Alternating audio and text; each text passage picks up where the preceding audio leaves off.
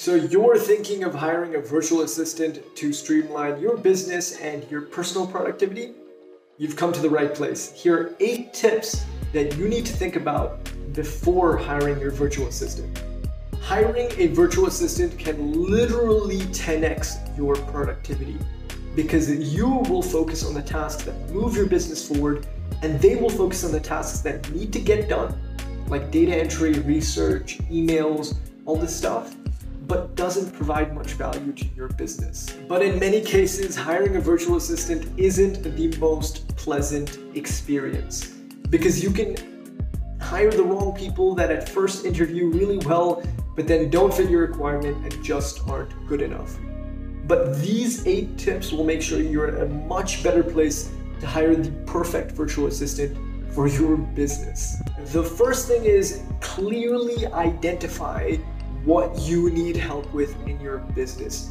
Don't go into this without any forethought. Make sure you've written on paper what exactly you need help with. And I recommend you do an 80-20 analysis of your business and your workload. So what that basically means is, what is the 20% of your work that is bringing 80% of the benefit to your business or project?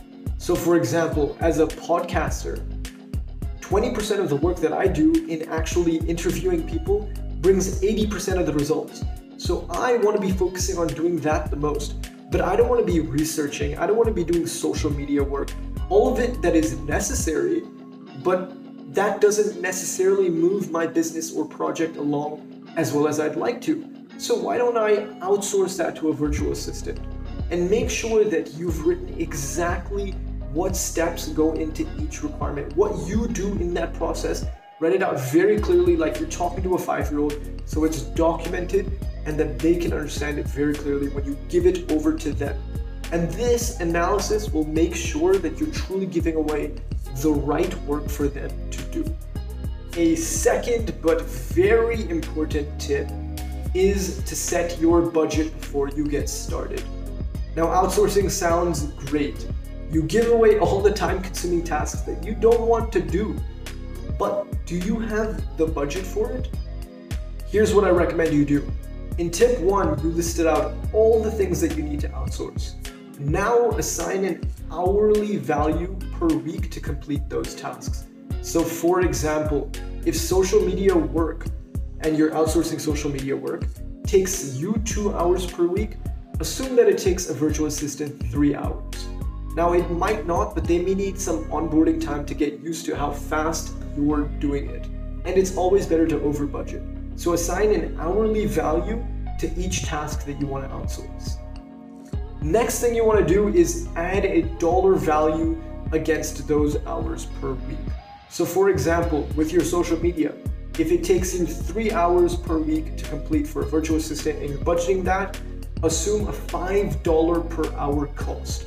So per week, it'll cost you $15 to outsource social media, and do the same thing for all the tasks that you want to outsource. Now at the end of this, you have a budget per week that it's going to cost you to outsource your items. And if you have the budget, great, move forward. But if you don't have the budget, take some items off of your list that you want to outsource. I recommend doing another 80-20 analysis here to make sure the items that are going to them will be more valuable, and then move forward. Okay, so now you know what exactly you need to outsource and what it's going to cost you to outsource. So now it's time to get that job posting up. And the tip is make sure that your job posting is as clear as possible, as if you were explaining what you need to get done to a 5-year-old. Now, before we get into those tips, I recommend using Upwork and posting online there because it's a really easy platform to get started, and I found that I find the best virtual assistants through Upwork, but you can try freelance.com or Fiverr as well. I've heard those work great, but for me, I haven't had the best experiences. Now, when you're posting your job listing, make sure, like I said, it's like you're talking to a 5-year-old. List everything out specifically, and the reason why this is so important is you're going to save so much time by doing this because the number of applications that you'll get to your job will be completely reduced. If you just say digital marketer wanted, thousands of people can apply because there's so many people that fit into that requirement. But if you say research assistant to get podcast guests onto my show, then the number of people that want to do that project are much, much smaller. And that's so much better for you because people who've had experience doing that will apply, and you don't have to sort through hundreds of applications. You can just sort through 1 to 2 to 3 that actually fit your requirement. And the major reasons why virtual assistants will filter themselves out is that they need good ratings on the platform to get future jobs. So they don't want to apply for jobs that they will not be successful in, because that will affect their future stream of revenues. So again, make sure to be very, very specific with exactly what you want out of a freelancer. Now, the fourth tip is that on all of these platforms, you can also choose to invite people to apply for your job posting. And what you're gonna wanna do here is filter out for specific criteria that meets your needs. So for example, I filter for English level. I wanna make sure that the person who's coming on to apply to my job speaks very good English, because that helps in communication and that saves a lot of time.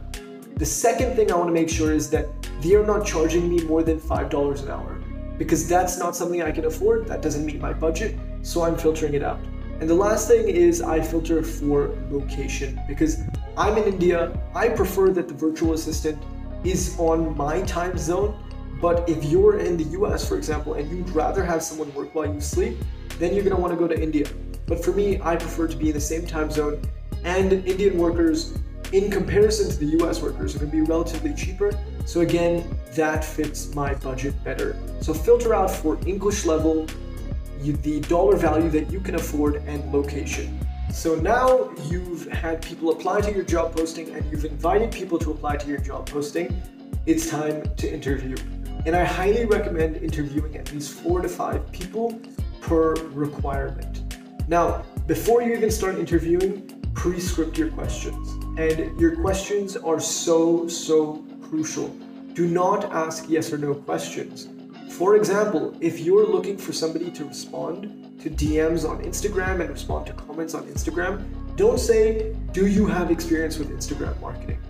They're just gonna say yes, and you get nothing about it. You get nothing from that question. What you want to ask is, can you describe an experience where you've responded to DMs for an influencer in the past, and what worked and what didn't, what created more engagement? They're going to describe their experience. They're going to show you their information level and expertise on specific topics, and based on that, you'll get actual information, and you might actually learn, because they've done it for so many people in the past. They might actually know much better than you do. And the other thing is that you always want to ask for a sample piece of work. So for example, if it's a content writer, ask them to write out a blog for you, or ask them to write out whatever you need done. Or if it is a virtual assistant to help you with social media, ask them to take one day and respond to DMs or respond to comments or create a few posts for you, just so that you have an example of what you can use and extrapolate out. If you see that their work on a very small scale is not good, don't move for them.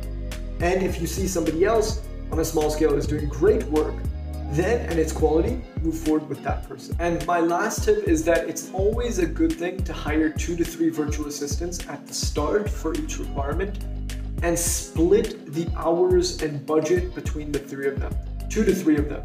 And the reason why this works so effectively is that at the end of the interview stage, you may be like, I have no clue who's better. I've never even done this before.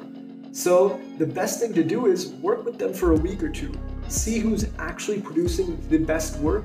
And then once you know, after 2 weeks you will know, move all the hours to one person and move forward with that person. So if you follow these tips, I guarantee you that you'll be in a much better place to hire a virtual assistant for your business that meets and probably even exceeds your expectations for the requirement.